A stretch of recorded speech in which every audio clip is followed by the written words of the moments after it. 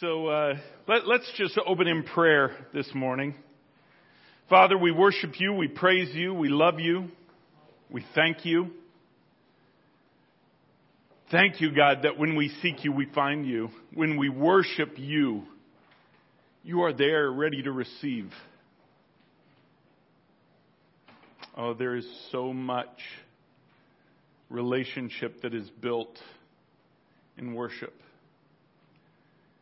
We cannot even understand relationship without it. It is the recognition of the creation worshiping He who created it. Oh, we worship you, Lord. We declare your will be done. I declare that this morning. Your will be done right here, right now.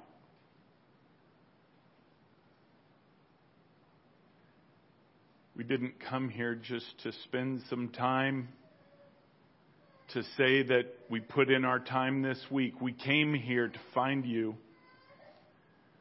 We came here to, in unity, seek your face.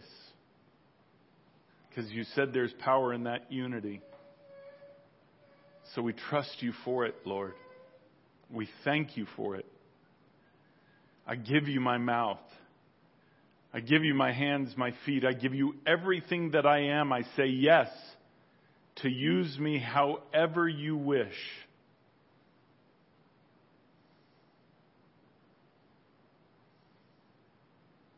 Just speak to us, Lord.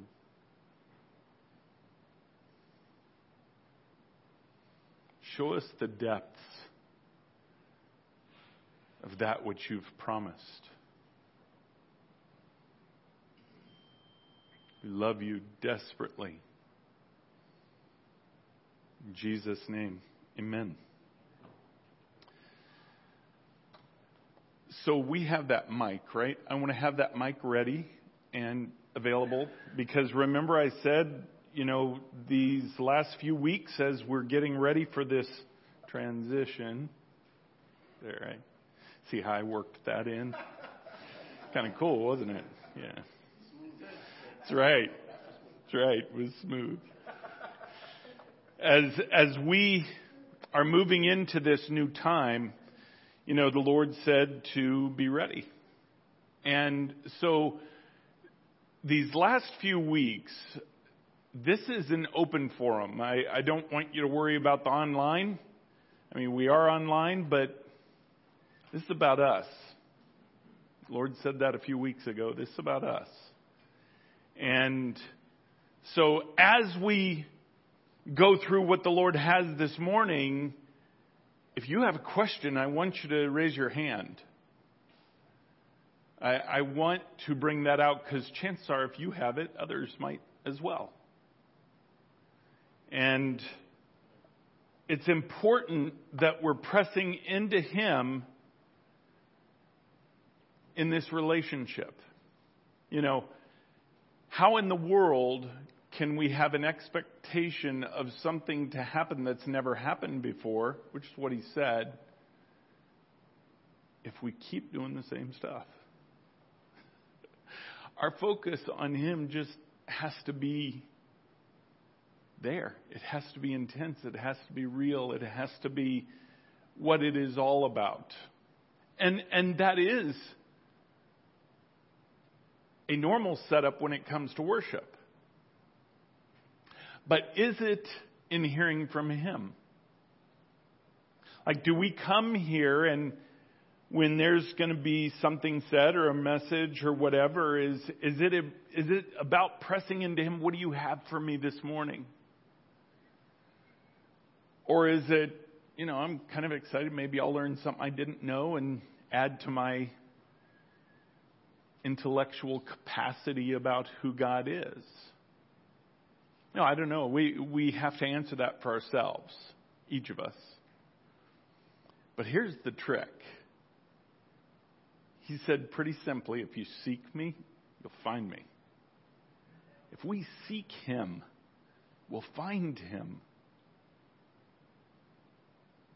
And that isn't just about a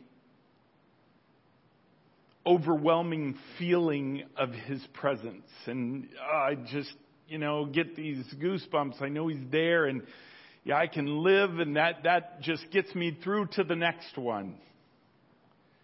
It's not about that.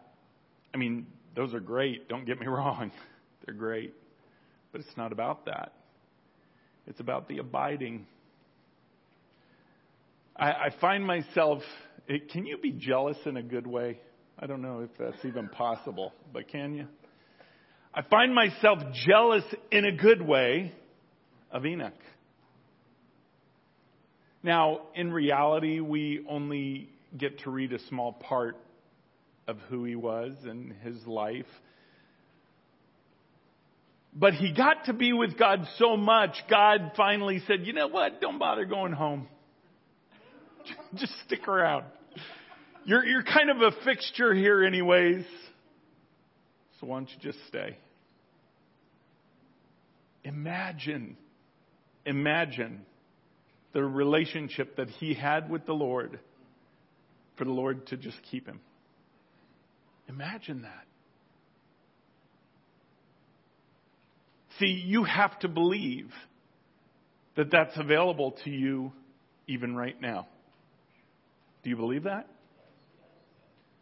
I mean, we can read that it was available certainly in Enoch's time, but here's the thing. The Lord has promised us more. More. What could be more than us going and just spending time all the time with him in heaven? What could be more than that? What Enoch did. I could think something. Can you? Him coming here.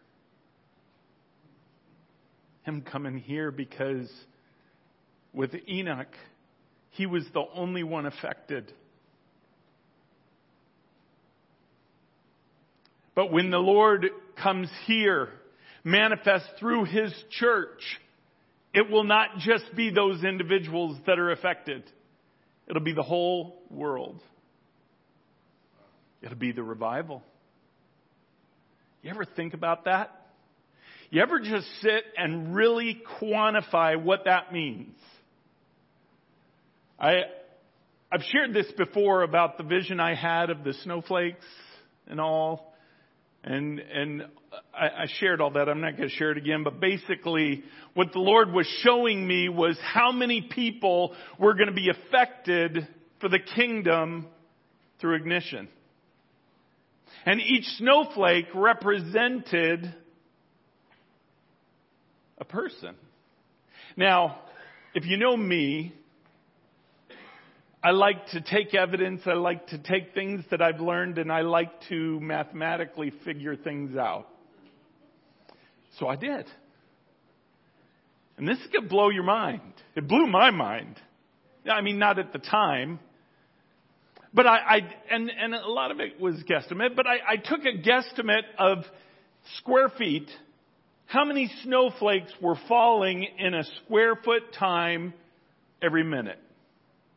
Because I knew about how long that the snow came down for when it finally totally cleared from when he had told me.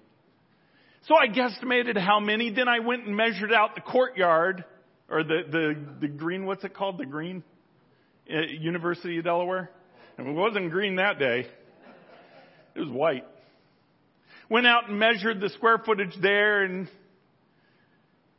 calculated all that out and came to a little over 1 billion with a B. And I thought, oh, wow. I must have calculated something wrong. And then I heard about this old prophecy back in the 80s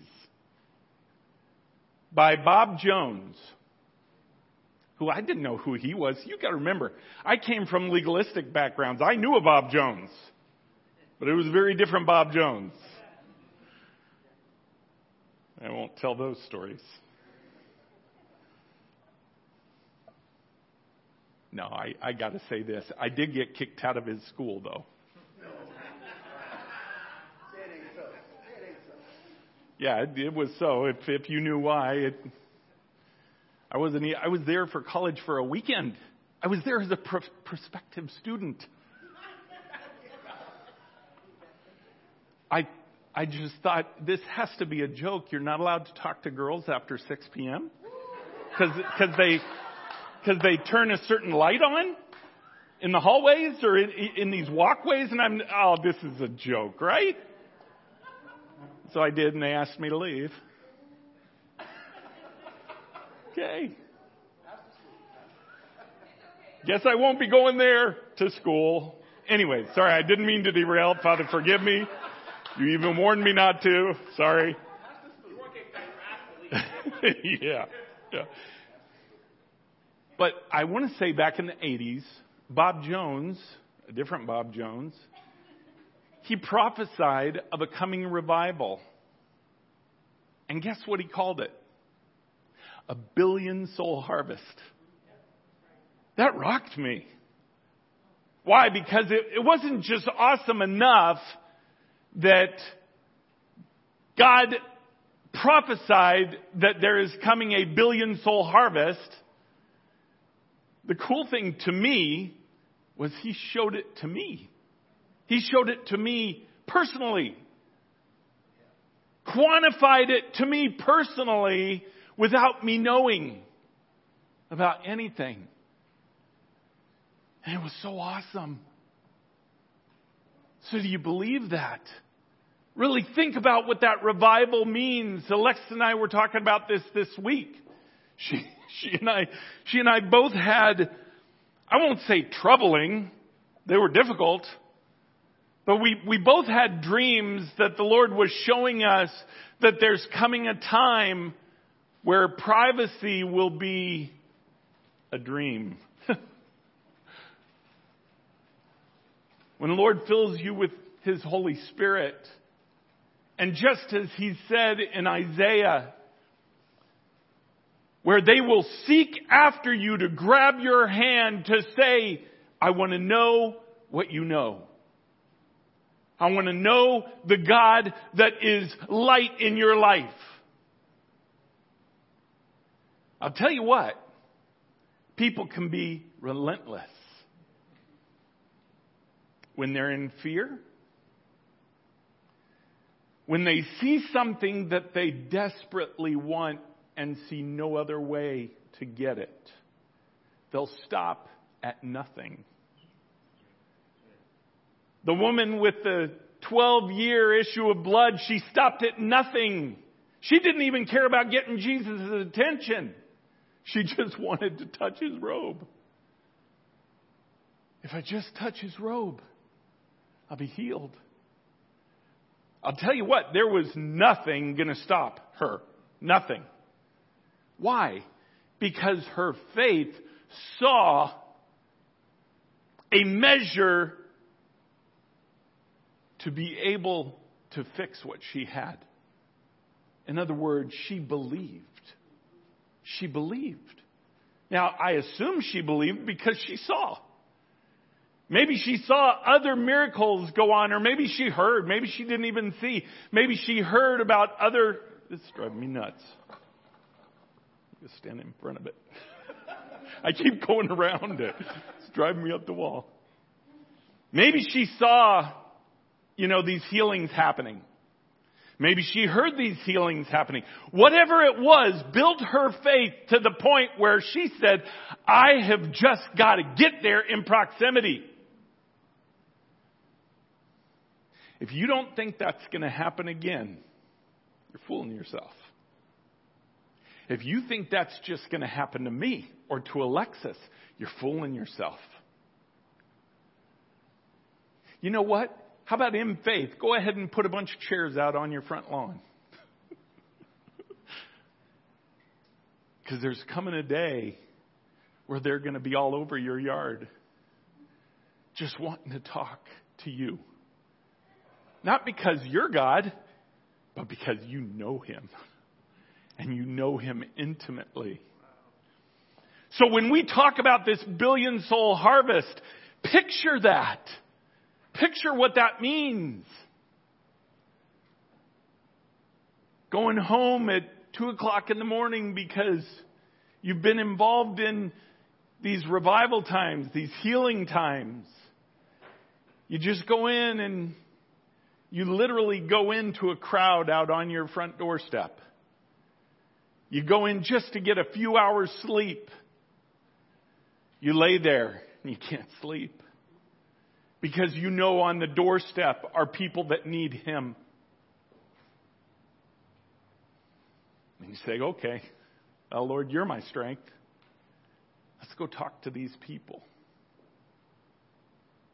I can't wait. I mean, I'm not saying I can't wait to not have sleep. Lord is my strength. I can't wait. I'll tell you what I can't wait for. I can't wait for a world that's ready to listen. That's what I can't wait for. That's what this shaking is. The shaking is rattling the foundations of the world so that some will hear.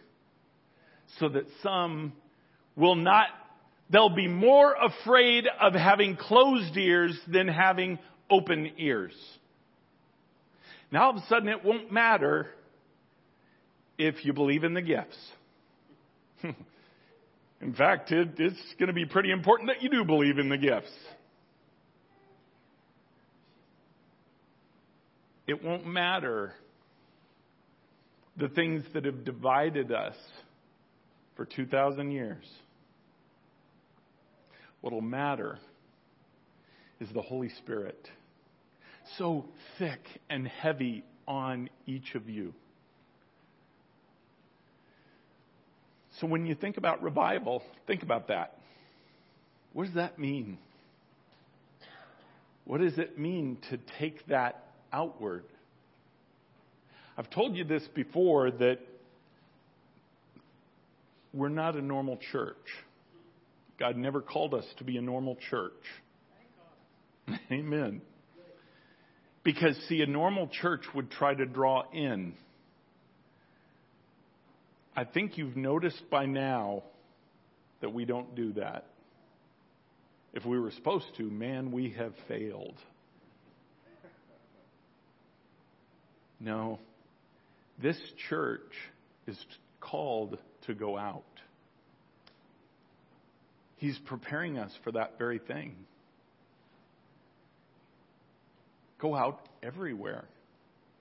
Every pocket of influence that He is building into your life, you have a responsibility for that is coming. That's pretty huge when you think about it. And the way you fuel that is your own faith. Believe it or don't believe it. If you don't believe it, then it doesn't mean that He has to use you. But He will use this church. That is one of the promises that we cling to. So when you think about revival, really think about what that means. You know, one of the greatest things in my life, one of the greatest joys, let me put it that way, is when I get to lead somebody to a saving knowledge of Jesus Christ. When they come to a point of, okay, yeah, I get it. And they pray and ask Him into their heart. Oh, man, I get to be a part of that. You get to be a part of that. But now it's going to be so much more. I mean, imagine the times. Imagine the times when you're out on your front lawn. You're just praying with people. You're loving people. And here comes this car that pulls up. And they take this person out in a wheelchair and they wheel them up to you.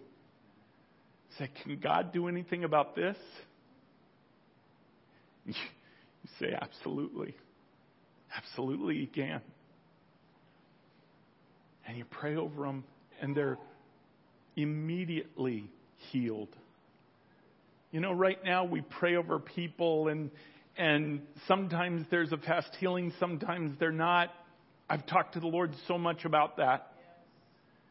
And He said to me, there is coming a day. He didn't explain the time we're in now, but He said there's coming a day where those will be immediate and complete. Think about that. Think about that. Think about that when it's coming not just from one person. Think about when it's coming and spreading. Think about what this revival is going to be like. And when you think about it, let it swell yourself up in faith. Saying, yes, I believe it. Yes, Lord, I'm in agreement with it. Let nothing stand in the way of me recognizing that. What you want, Lord. Don't let anything stand in the way. Nothing.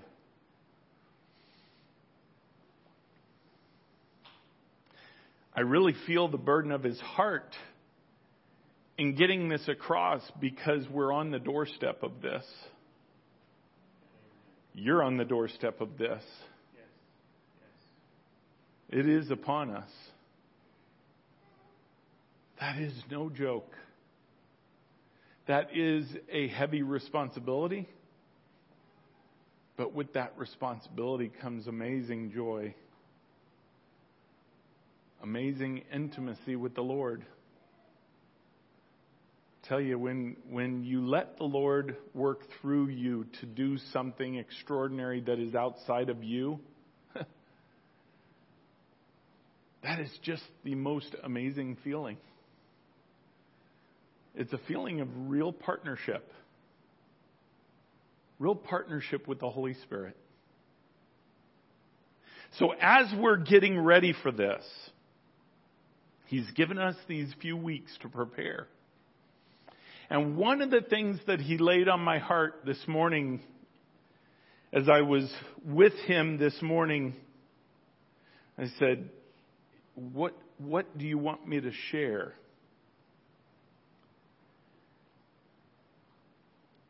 And what He said was to not take anything into our own hands, but to let Him do it. We have our responsibility. Our responsibility is a yes. Our responsibility is to not put anything in His way. Our responsibility is to move in a way that He can fully work through us. That's our responsibility. That's it. It's very simple. That yes, and then worship. We worship in our yes. Sometimes, I'll get you in 1 second. Sometimes we can put things ahead of God's promise. That's a dangerous place to be. Yeah, absolutely. We know a few of them in the Bible. Ishmael's one. That kind of has had a little bit of effect, right? Like huge. But even at the beginning of the church, it happened. You know what? In fact, I want to turn there. And let me bring this out and then remember your question, okay? Turn to John chapter 14. Actually, no. I want to read this first. John chapter 14. Because Jesus, as He was speaking to His disciples before He went to the cross, He was letting them know that there's a coming Holy Spirit, letting them know what's coming, even though they obviously had no capacity to understand, right? Because Peter even fought Him on it. But He's warning them and all this, and I want to read verse 12 because we refer to this a lot. John chapter 14 verse 12 says, Truly, truly, I say to you, whoever believes in me will also do the works that I do. And then that next phrase, and greater works than these will he do because I am going to the Father.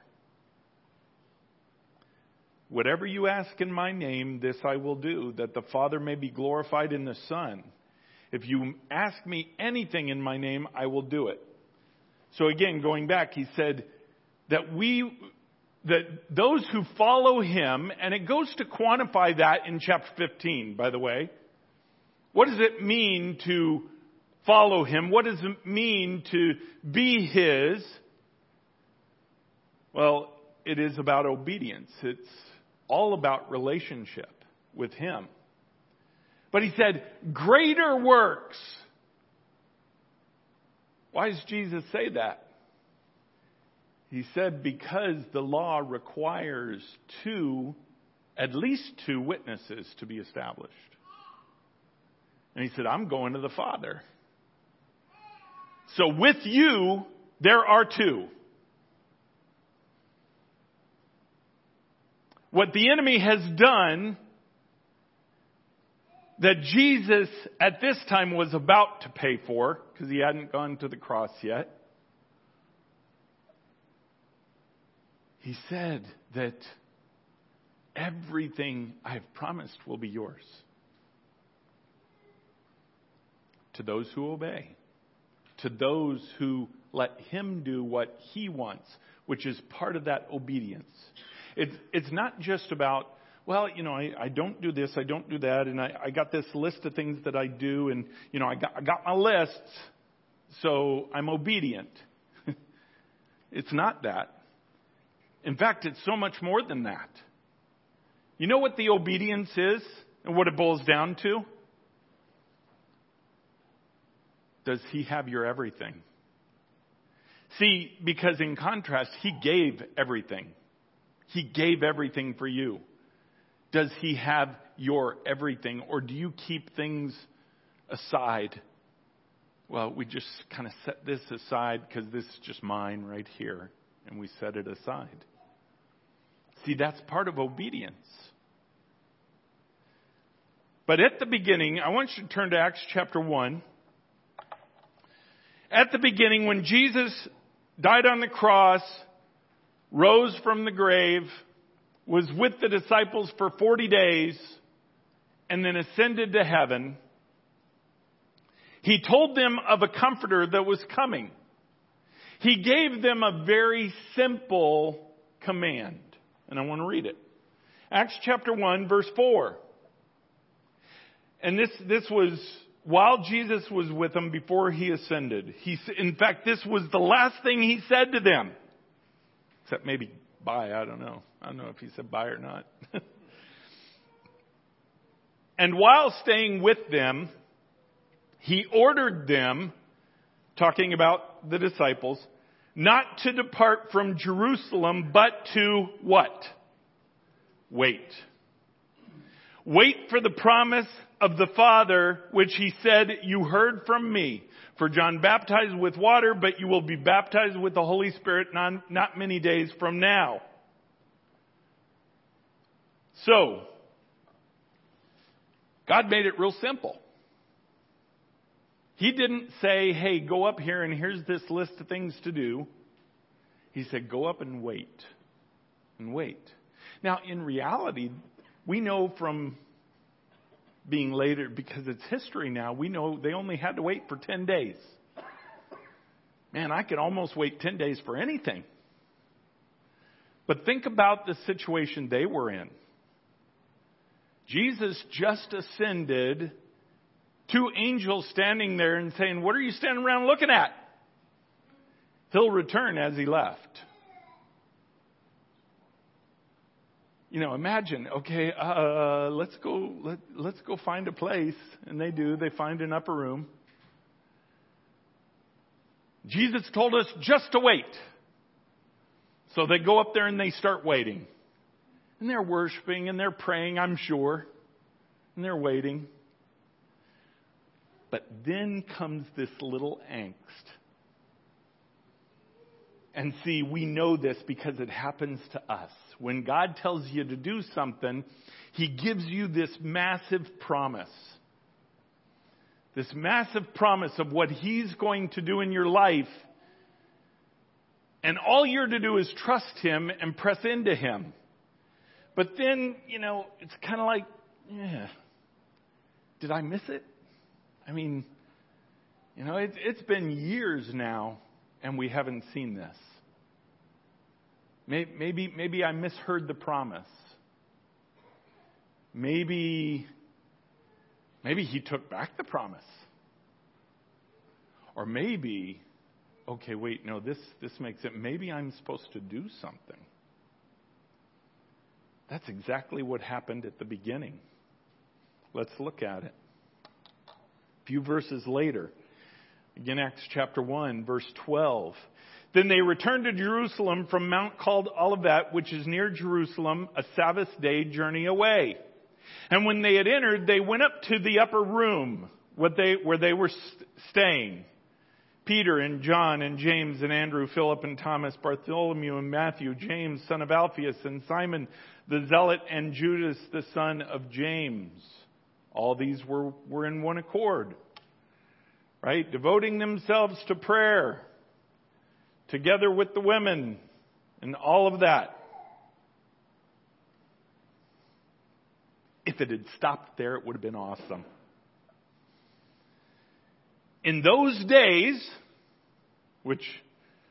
those 10 days, I don't know which day it was, but in those days, verse 15, Peter stood up among the brothers. Remember Peter, the guy who liked to put his foot in his mouth? There's something inside of him that just had to move at something. The company of persons was about 120, and he said, "Brothers, the scripture had to be fulfilled which the Holy Spirit spoke of beforehand by the mouth of David concerning Judas, who became a guide to those who arrested Jesus. For he was numbered among us and was allotted his share in this ministry." And then it talks about the field but verse 20, "For it is written in the book of Psalms," and this is where Peter was getting it from, "May his camp become desolate, and let there be no one who dwell in it, and let another take his office." Verse 21, So one of the men who have accompanied us during all the time that the Lord Jesus went in and out among us, beginning from the baptism of John until the day when he was taken up from us, one of these men must become with us as a witness to his resurrection. And they put forward two people, Joseph called Barsabbas, who is also called Justus, and Matthias. And they prayed and said, "You, Lord, who know the hearts of all, show which one of these two you have chosen to take the place in this ministry and apostleship for which Judas turned aside to go to his own place." I can just imagine the Lord. I said, wait. Just wait 10 days. Just wait.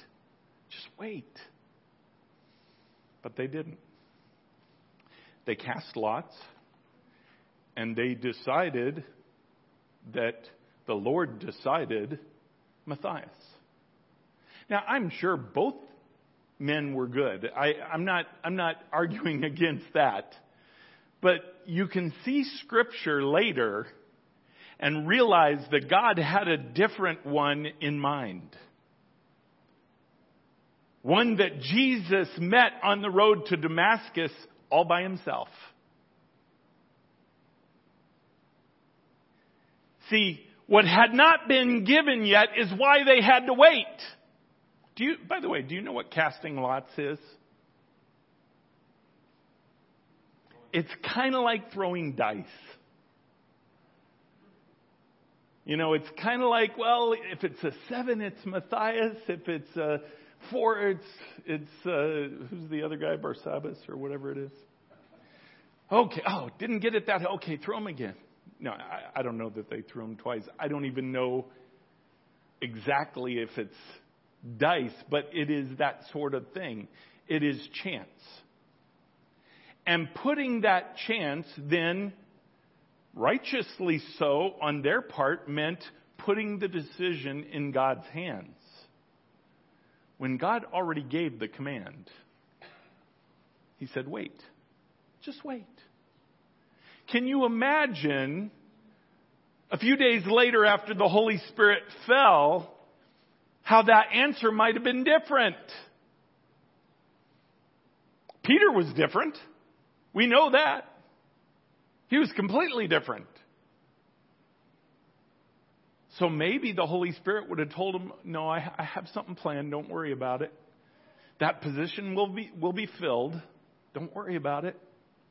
I just find it interesting, the culmination of what that meant when they took this into their own hands. These 12 guys, the 12 closest guys to Jesus when He walked this earth. And yet, a few years later, you see the division. You see the division start to creep up when the Lord gives Peter a vision and says, yeah, guess what? This is about the Gentiles too. They're included. Wait, what? You see that division even later when the disciples tried to put a burden on the Gentiles that was undue. And at that point, Paul had already been called, had already gone through 17 years of the Lord refining, and Paul stood up against them. I just wonder, what would have been different if they had just waited? Nothing else. Just worshiped. Just prayed.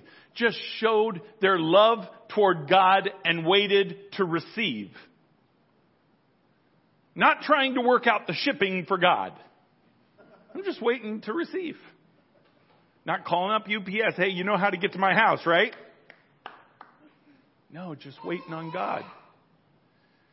Just waiting on God. Letting Him do it.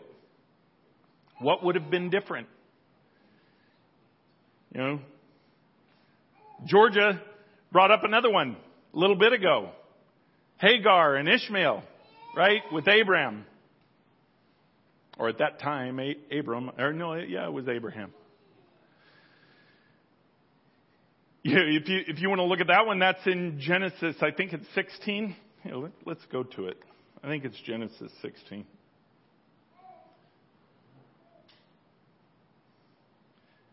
Yeah, Genesis 16, verse 1. Now Sarai, Abraham's wife, had borne him no children. She had a female Egyptian servant whose name was Hagar.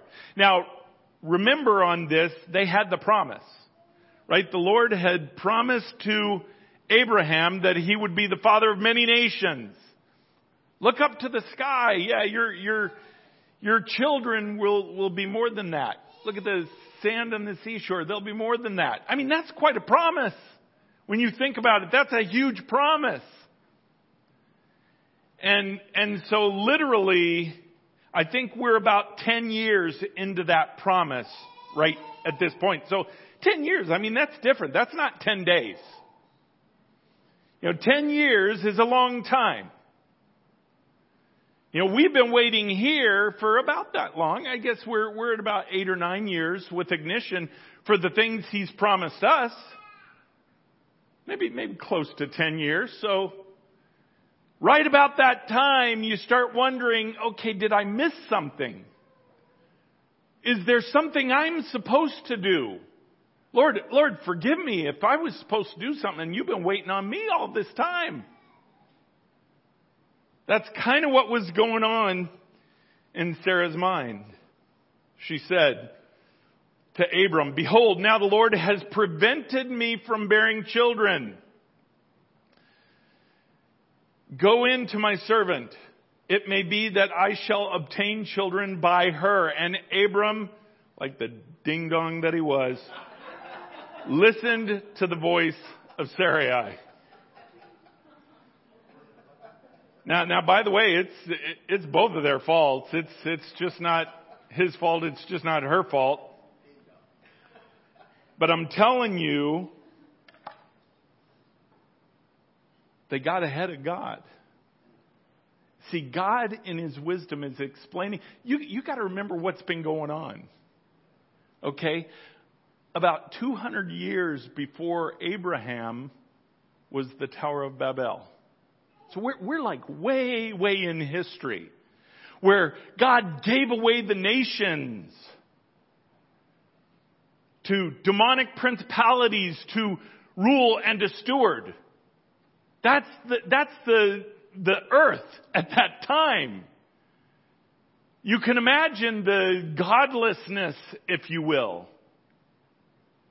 That's why they were separated in the first place at the tower.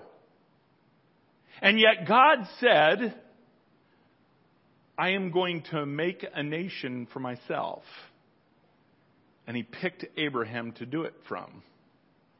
And so He makes this promise to Abraham. God has this picture in mind of what that means. Literally, redemption of the world. But to Abraham, the picture is, I'm going to get a son. It's very, very myopic, very small scale. Do you see what I'm saying? Maybe if Abraham really had the faith to have a bigger picture when it started, then it might have been different. Because he didn't have the big picture in mind at the 10th year when they were saying, it's just not happening with Sarah. Here, maybe do it this way because in that culture, that's still your son. That's not what God wanted. And if you keep reading, you see that immediately. Where Sarah and Hagar did not get along so well. And Abraham being the typical guy, you know, you got authority, go deal with it yourself. When he's the one that was part of it. It made a mess. It made a mess because they got ahead of God. They got ahead of God's promises. They let their faith fail to the point where they figured they needed to do something about it. Just like the disciples up in that upper room. Don't be that here. Don't be that here. Because, see, the promise is on God. It's not on us to help Him fulfill it. It's on Him to do it. Keep the main thing the main thing. And what is the main thing? You falling absolutely head over heels in love with Him. That's it.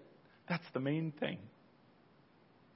And then as you do that, as you're building this relationship with Him and He's showing you things that He wants you to do, then you just step and you just do it. That's it. Yeah, go ahead. Bring the microphone up to him, though.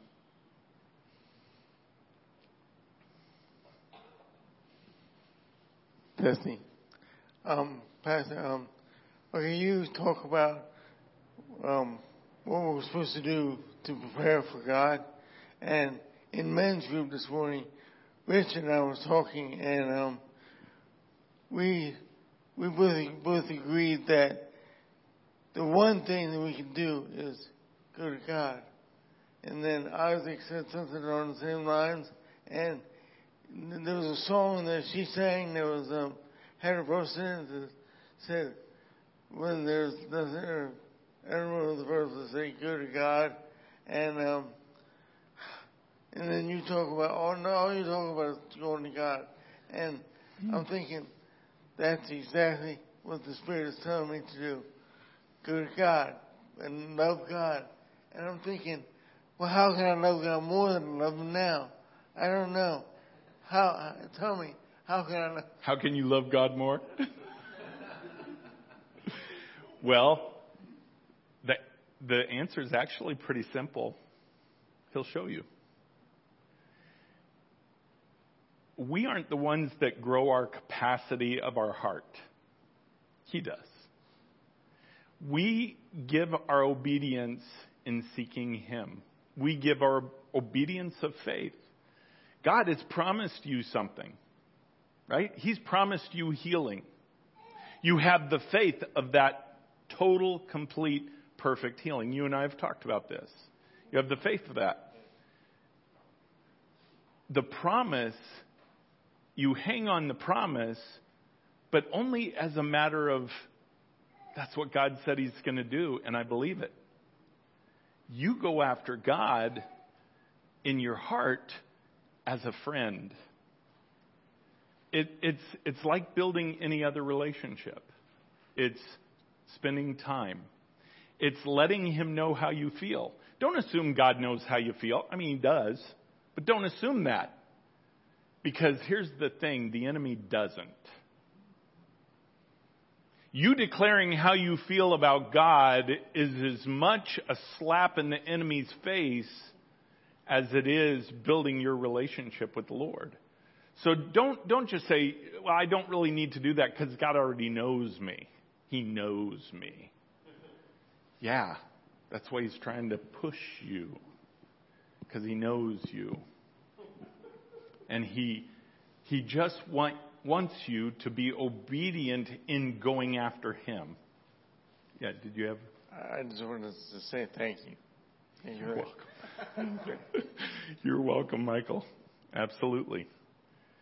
But that's what we're responsible for, is just going after Him. And there's going to be a lot of white noise around us. And I know it's loud right now, but it's going to get even worse. You know, wait till all the death starts to happen. You know, can you imagine in our lifetime, and really in the last probably 4 or 5 generations, we haven't seen massive death. We've never seen it here in the United States. Closest we came to that was us killing each other, and that was the Civil War. We've never seen a plague that literally can wipe out the entire nation, like what has happened in the past. You can imagine the fear that ramps up. When you don't have a firm hold of God's promises to you personally, when you don't have a foothold of those things, fear can creep in. And so, it's important to understand your role is to go after Him with everything you are. Right? Hold on one sec. To go after Him with everything that you are. And make sure you let Him do the rest. When we start this in a couple of weeks, I wish I could lay out for you what that looks like. I don't know. It's kind of like what He said to the disciples, go into Jerusalem and wait. You know, He's told us, hey, we're going to have this shift in August.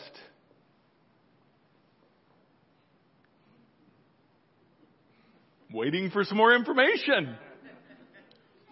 But there isn't. What I do know is it's about Him. What I do know is our part. Our part is just seeking Him, just worshiping, just praying, just letting Him know our heart. Even praying together out loud so we each know each other's heart. Boy, there's so much power in that. So much power. That's why praying together is so powerful. When we pray together, we hear other people's hearts. Do you know, I learn more about a person's heart when I hear them pray than anything else.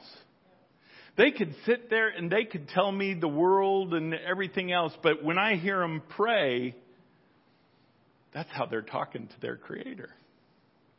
You learn something about a person when you do that. That's what's coming. That's what's coming.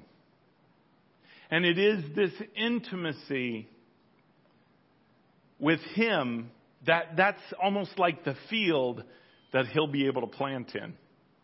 I don't know what it looks like. I know what it looks like kind of the first time all this happened, which I've explained to you. I know it's going to be that and probably that on steroids. You know, in a much bigger thing. I know even back then, we didn't try to make anything happen. I didn't even know to try to make anything happen. I mean, thankfully, thank you, Lord, that I was just ignorant in that. We just waited. We just sought Him. We put that on Him. That's His responsibility. And in doing that, He will do His will here. All those promises that He has said for Ignition and for us individually, He will accomplish all of those. We're coming to a time where it won't just be us sitting here. This is preparation time. This is time of getting ready, of being unified, of that unification building a wall against the enemy. That's where we're at right now. That's where the disciples were after Jesus ascended. So just trust in what He's about to do. Yeah, Alexis. I'm going to ask a question on behalf of, I think, what has been a struggle for believers for a long time when it comes to this subject, and that is where Scripture often gets quoted about God not being the author of confusion, and that to wait and to not take the reins within your positional authority in the church, as many pastors feel strongly about, that it will lead to an eruption of chaos. Mm-hmm. And I know you kind of spoke to this last week, but I just wanted to have you answer again to help people on why, even why there has been the resistance based on that. Like there has been a desire to control, mm-hmm. almost like trying to help out the ebb and flow of the Spirit, as if we even could. Yeah. But why does that drive so many believers, and they really believe it's coming from a good place? Yeah, that's a great question. And that's coming out of 1 Corinthians 14. And part of understanding what does that mean? It was interesting because at the beginning of this process, I think I told you guys before that the Lord started opening up gifts and it just would come upon us. It wasn't anything practiced or anything like that. It just would come upon us. And I remember, in the 6 months that I had studied everything, one of the things that I had studied pretty heavily was 1 Corinthians 14 and the fact that, if there are tongues in a service, there will always be, an interpretation of that. And we were very blessed as Ignition, and the Lord was very patient with me in learning what that means and what it means in that chaos. Because when tongues did break out and when they'd break out in a service, there always was. There was always interpretation. Somebody else would manifest and give an interpretation. There were times where the person who gave the tongues would have an interpretation, but there was always an interpretation. By the way, I'm not talking about just somebody explaining something. I'm talking about just how tongues is a gift. To speak out an unknown tongue, interpretation is also a gift. That interpretation is not you thinking, well, one of those words kind of sounded like this, and so I think it meant this. That's not the gift of interpretation. The gift of interpretation is when the Lord fills you and what you are hearing is His words. Now, it can happen a few ways. I speak of this personally, where there have been times where I have heard tongues being said, and if the Lord was going to have me give an interpretation or be in agreement of an interpretation, I am hearing those words in English. I'm hearing the tongues, and maybe you could say it's the Lord's voice then speaking them in English to me. That would be a gift of interpretation, not a gift of figuring it out. That's not what that is. So later then, there came times where there were tongues where there was no interpretation specifically in the service. And it always wrapped around warfare. Somebody would manifest in the service, and we are praying over them, and all of a sudden war tongues pops out. I don't know that you necessarily need an interpretation of that. Now, one could look at that because it was a Sunday morning service and say that is chaos. They'd be misunderstanding it. The scene can be chaotic, but what God is doing is divine. Again, don't try to label things in your own understanding. And what was going on in the church at Corinth, remember, they were new believers. They were new believers, and they had this gift of the Holy Spirit. They had giftings popping up all over the place.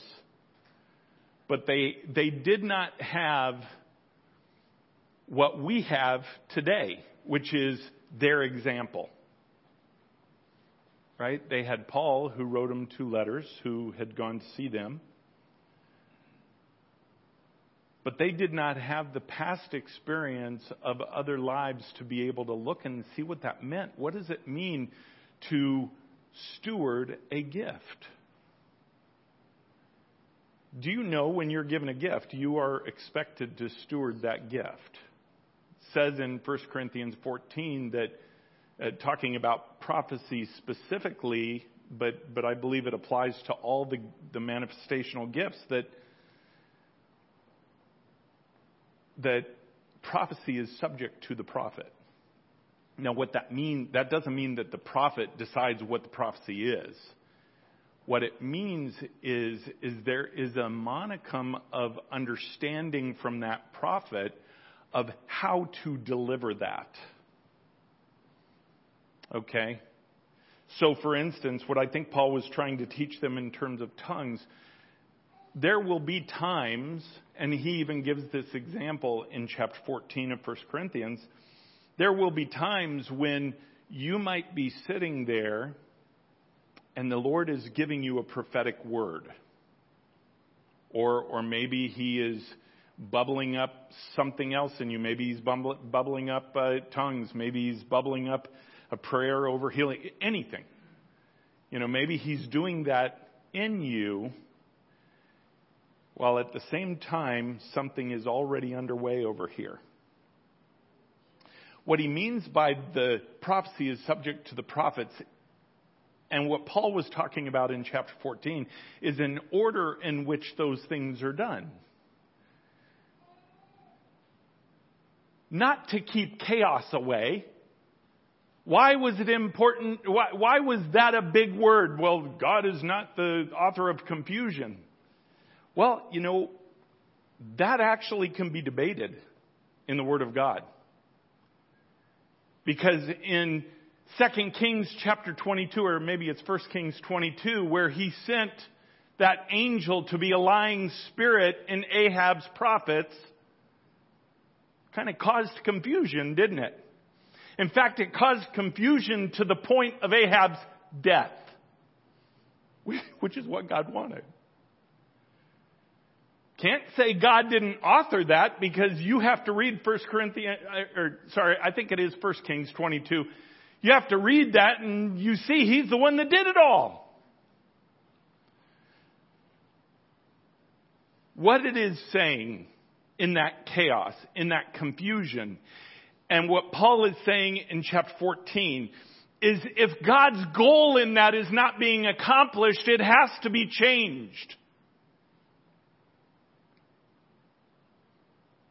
That's why Paul said, I'd rather speak 5 words prophetically from the Lord than 10,000 in a tongue. Does that mean those 5 words were more powerful than the 10,000 in the tongue? I don't think so.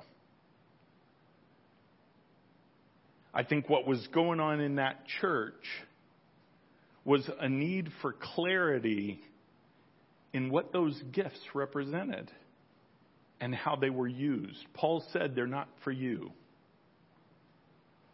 If you get a gift, it's not for you. It's for the bride.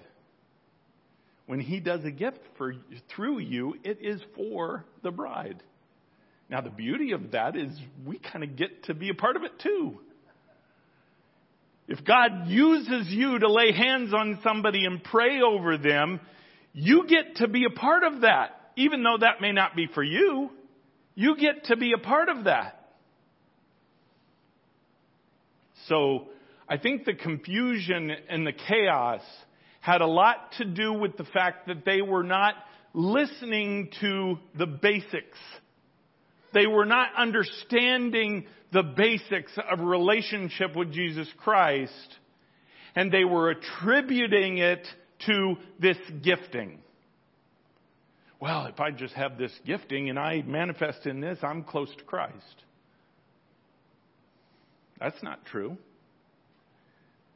If that's true, then there's a lot of people have a lot of problems. Your intimacy with Jesus Christ is just that. It's yours. It's yours. The gifting is intended to be used by someone who is in intimacy with Jesus Christ. Now, the problem is the gifts are given without recompense, right? He doesn't take them back when He gives them.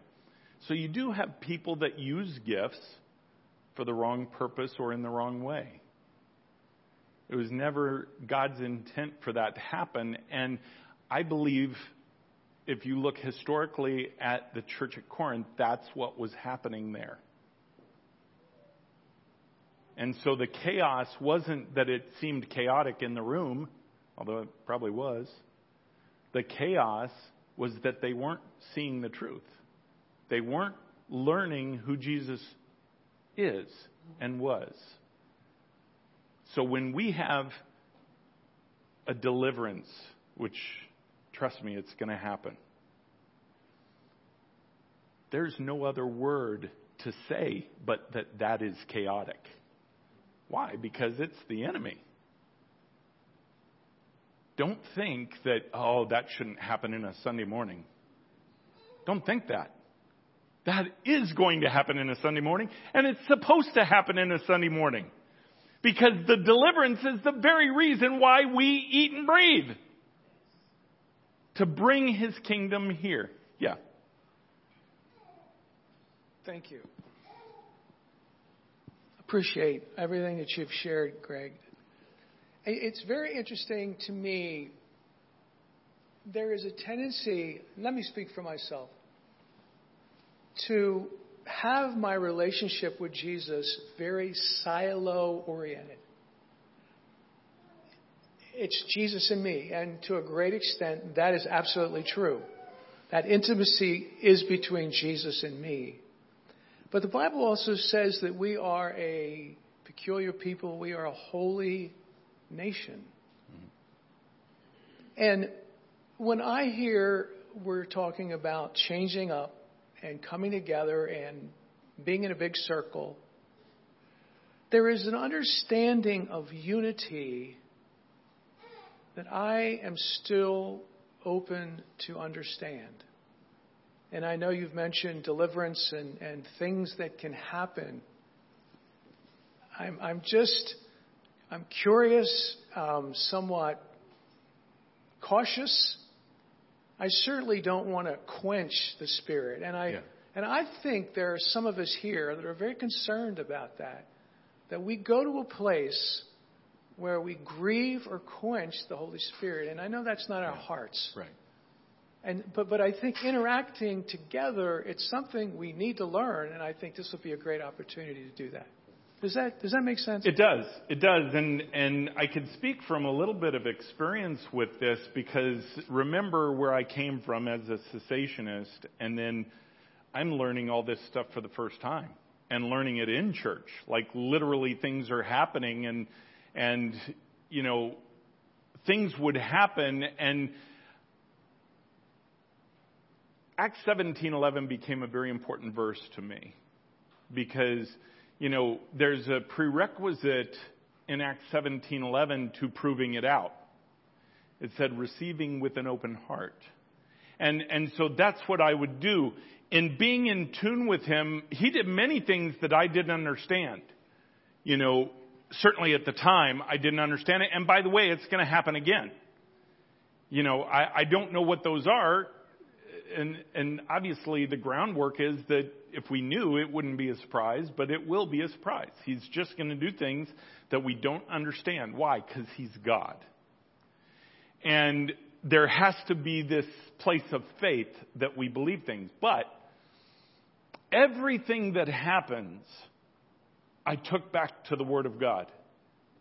Okay, first time, you know, that Anissa manifested ecstatically, I didn't understand it, but I knew it was God. Why? Because I'm asking questions in my mind and he's answering me. So I didn't understand it. I'd never seen it before. But then afterwards, I went back into my Bible. I said, okay, Lord, show me this. Show me in your word, because everything is found in his character. And he did. Things that, oh my goodness, was that actually in here before, Lord? Of course it was. I just didn't see it that way. I didn't see it in that depth. And so where we have to be careful about that when you talk about the potential of quenching the Holy Spirit is when we say no to something because we don't understand, or two, we can't control. Ooh, man, especially that second one, that gets in the way of God's power. When we want to control something is when we do quench the Holy Spirit. What does it mean to give God your yes and the Holy Spirit can do through you whatever he wants? I don't know. I mean, I've seen a lot of things. I know personally people that, you know, got what they call slain in the Spirit. And I don't like all these terms. You know, for me, it was just, man, they got wiped out. They're on the floor and, you know, let them be. You know, Wendy told us a story of that happening to her. It was like overnight, right? It was like really a long time. Yeah. So, you know, and we have seen that in ignition. And I remember noticing that and thinking, man alive, I wish I could sleep that peaceful. I mean, that's kind of awesome. Slay me too. Do I understand it? I don't know. Do I believe it's God? Absolutely. Because even in my spirit, and this is something why your relationship cannot just be vertical. And that's what the Lord said, right? Your relationships have to be horizontal, iron sharpen iron. Because there are things that will happen that may not be of God, or might be of God, but not purely how God wants it to be. And it is in the culmination of those relationships where that is also shown. But that's why he's wanted us to become a family here. because that's how we learn. We don't control that way. Do you understand? It's not about control. It's really about seeking Him and agreement with His plan. So it is scary to go into something you don't understand. I believe me, I know I've been through it many times. It is difficult. But that is where the personal relationship is the most important. Because something you may not understand, God might be trying to teach you. And if you're in intimacy with Him and going after Him, then you'll learn. It may not feel comfortable. There may be things that will not feel comfortable in here. Okay, you can imagine, and I know I use the example of deliverance a lot because we dealt with that a lot. Still do. You know, when a person just right in the middle of worship or right in the middle of preaching or whatever just starts manifesting. You know, just cussing out God. Okay, well, you could pretty much guess that is a deliverance situation. They're not speaking in tongues. You know, it's not a message from the Lord. But you also don't... Can you just hold on until I'm done? And I'm not saying that to you. I'm saying, can you imagine me saying that? If a person is manifesting and I just say, can you just stop manifesting, wait till I'm done, I'm trying to get this point across, then we'll deal with it after service. That doesn't work. You know, it doesn't work at all. So you deal with things as the Lord gives them to you. And I think that's why He said, you know, even what church looks like is not what it's going to look like. It's going to look different. It's going to look like a hospital. I mean, have you ever gone into an ER? Pretty chaotic, huh? I mean, an ER can be very chaotic, but yet the workings of it are very flowing. Everything's as much under control as it can be. Honestly, that's how yeah, true. That's how it's supposed to be in the church. The church is supposed to be the spiritual ER. So, did you have your hand raised? Or Georgia did. Yeah. Yep. You had a chance. I know we're already...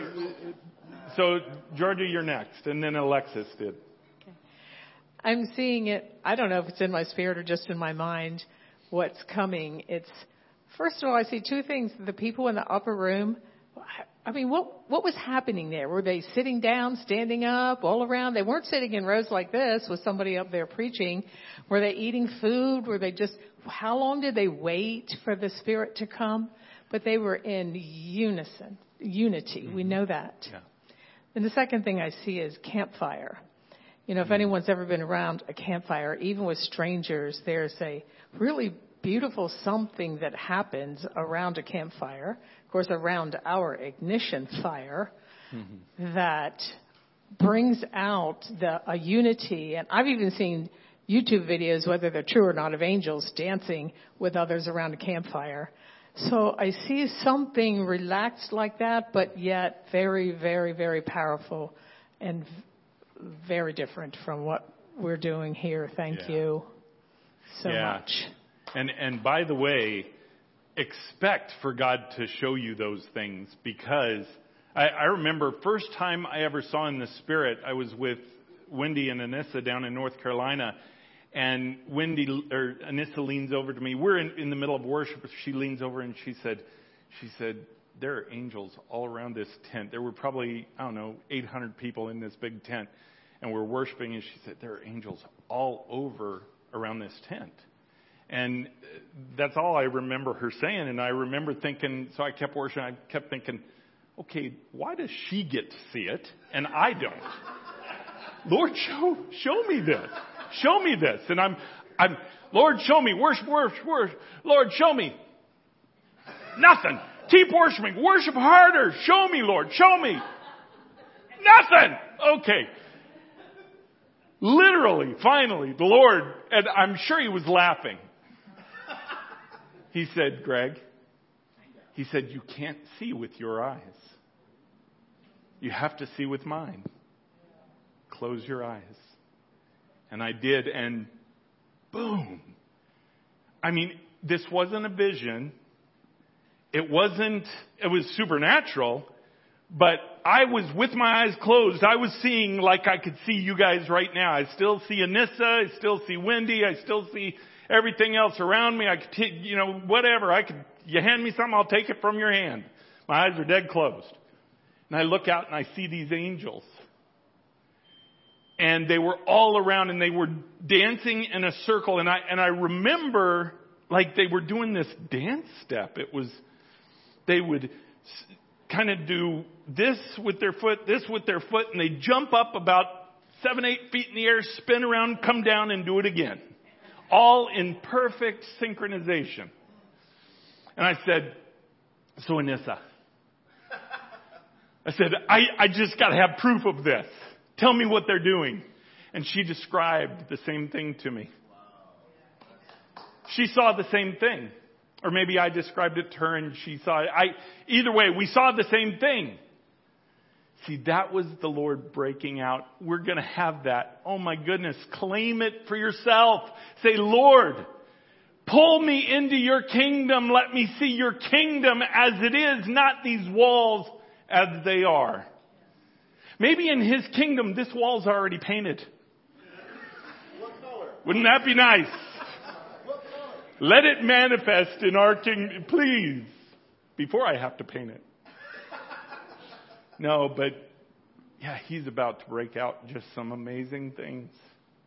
I just can't wait. This is what we've waited for all along. And it is about just trusting him. It is about pressing into him.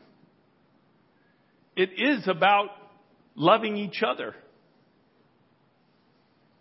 And I wish I could tell you like how it's going to go. I don't. He's given me nothing about it except to let him know we're hungry for him. That's it. Did you have a question? Yes. You might want to answer this later, but because of my absence, I didn't hear how you feel or how you felt about the COVID outbreak. Could you tell me or share that with me? About COVID? Yeah. You mean about the whole thing. massive lie that ran through our world? Yeah, I mean, I won't derail now. I could tell you later, but basically it was pushed by the enemy, and it was pushed by fear. It's a lot. That's the real terror of that is fear. More than anything. Was that supposed to be like the world outbreak or the world pandemic? No. I think that was just kind of like a appetizer. I think what's coming here, Alexis, you have. I think what's coming is serious. Now it could be. Yeah, you can come up here. Did you have a question though? No. It could be that. Like I think something has to do with the vaccine in terms of the death. But the death is going to come in a lot of ways. I mean, we're kind of seeing things ramp up even. Remember, creation starting to recognize the sons of God. What does that mean? Well, it doesn't mean that creation is all of a sudden going to become pretty. I mean, when I get home after a 2-week trip, and Charlie sees me for the first time, he spazzes. He spazzes out, runs. It's like get out a little bit of energy, and he's just going nuts because he's so glad to see me. I think that's how creation's going to be. I really do. I think it's going to spaz out. I'm hoping it will kill all my weeds, so I don't have to. Kill them all. I did want to make a comment about possible manifestations and needs for deliverances. There's no question we're going to see that. But the hardest thing that the Lord taught us in learning how to move and flow in the Holy Spirit was to listen intently to what each situation demanded. It wasn't to develop a policy that when this happens, you 3 ushers are going to take the person out and we'll deal with them in the other room. Sometimes that was what happened. Sometimes it was the entire church going ahead and the worship team engaging back in worship, and we warred in the Spirit in worship, and there were 3 people just in the back row dealing with that direct person and that direct manifestation of the demons. But what there never was that the Lord taught us is never letting the enemy steal what God was trying to do in the move of His Spirit. So I didn't want you to misunderstand when He answered that, sometimes it'll happen and you can't just go on and you can't just deal with it. There were many times He did just go on and someone else dealt with it. And I remember a couple of times being so violent, a couple of situations we dealt with were so violent, I kept thinking, maybe I ought to flag Greg down and pull him out of the service to be involved. But he knew that no, the Lord wanted him delivering a message, and that those He had called to deal with the situation were going to be filled and empowered by the Holy Spirit to deal with it. So it has to be a discerning of spirits in each situation. And that's where the church as a whole has lost that, because we look for methods, we look for systems, we look for policies that we can kind of adopt where we can get uniformity, whereas the unity described is in everyone being so solid in their relationship with the Lord. I remember noticing that I would look over at somebody that was filled with the Holy Spirit, and I knew they were thinking what I was thinking because we were both getting the same thing from the Lord and we knew what to do. So that kind of a resolution to challenges that come is sadly a little not as known in the bride. But that's the normal that God wants. God wants the normal to be that we flow in Him and that He's the one that leads us. So I just want to encourage you, because some things flow through people's minds real quick when you hear some of the things Greg described, or maybe hear some of his answers and you think, yeah, but what about this? And yeah, but what about that? Well, when you hear God's voice clearly and you flow in His Spirit, He will guide you and lead you. I also want to challenge you, and this is really hard for me if I can be really transparent. I already feel it sometimes in this room that, and humanly speaking, it is a reality, that when the clock hits a certain number, there are just people we just lose. We just lose them. It's like, you know what? Gotta go, getting hungry, got plans. I gotta tell you, you're going to have to wrestle with the Lord on that. I absolutely love what Angie said yesterday. Or no, maybe she said it to me on a phone call when I had called her about something. And she said, I'm excited. She says, I'm just keeping my pillow and blanket in the car to just be ready. And it is something, and this has been a challenge for my own uprooting of the religious spirit in my own life, is that things are structured. Things are balanced. Things are, done decently and in order. And to hold loosely your plans and to hold loosely your schedules and to just say, okay, Lord, I'm doing this. And it doesn't matter if 12 people are waiting on me at a party afterwards. If your Spirit is moving, it will take precedence over everything, even people who might not understand. And those are choices of faith, not because somebody legalistically guilted you into staying longer. But you're going to have to answer that for the Lord, to the Lord yourself, because I definitely understand there are things, we do, things we make plans. We are actually leaving after service next Sunday. Greg has a meeting, in Virginia Monday morning, so we're going to travel and get there Sunday night. There are commitments you make. But guess what? If the Lord turns that upside down and we know that it's Him, the plans will change. That's just the way it's going to be. And remember, what does Proverbs say? We make our plans, but the Lord orders our steps.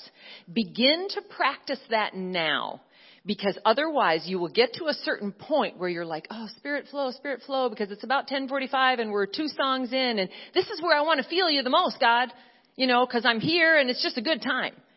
And He might say, how about give me another hour in worship when you may feel like you're done, and then I'll show up.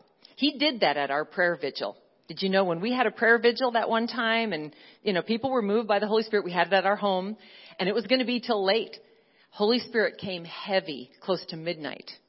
Not everyone made it to midnight. Some had a plan, and that was totally fine. And they may have had to have a plan, and that's okay.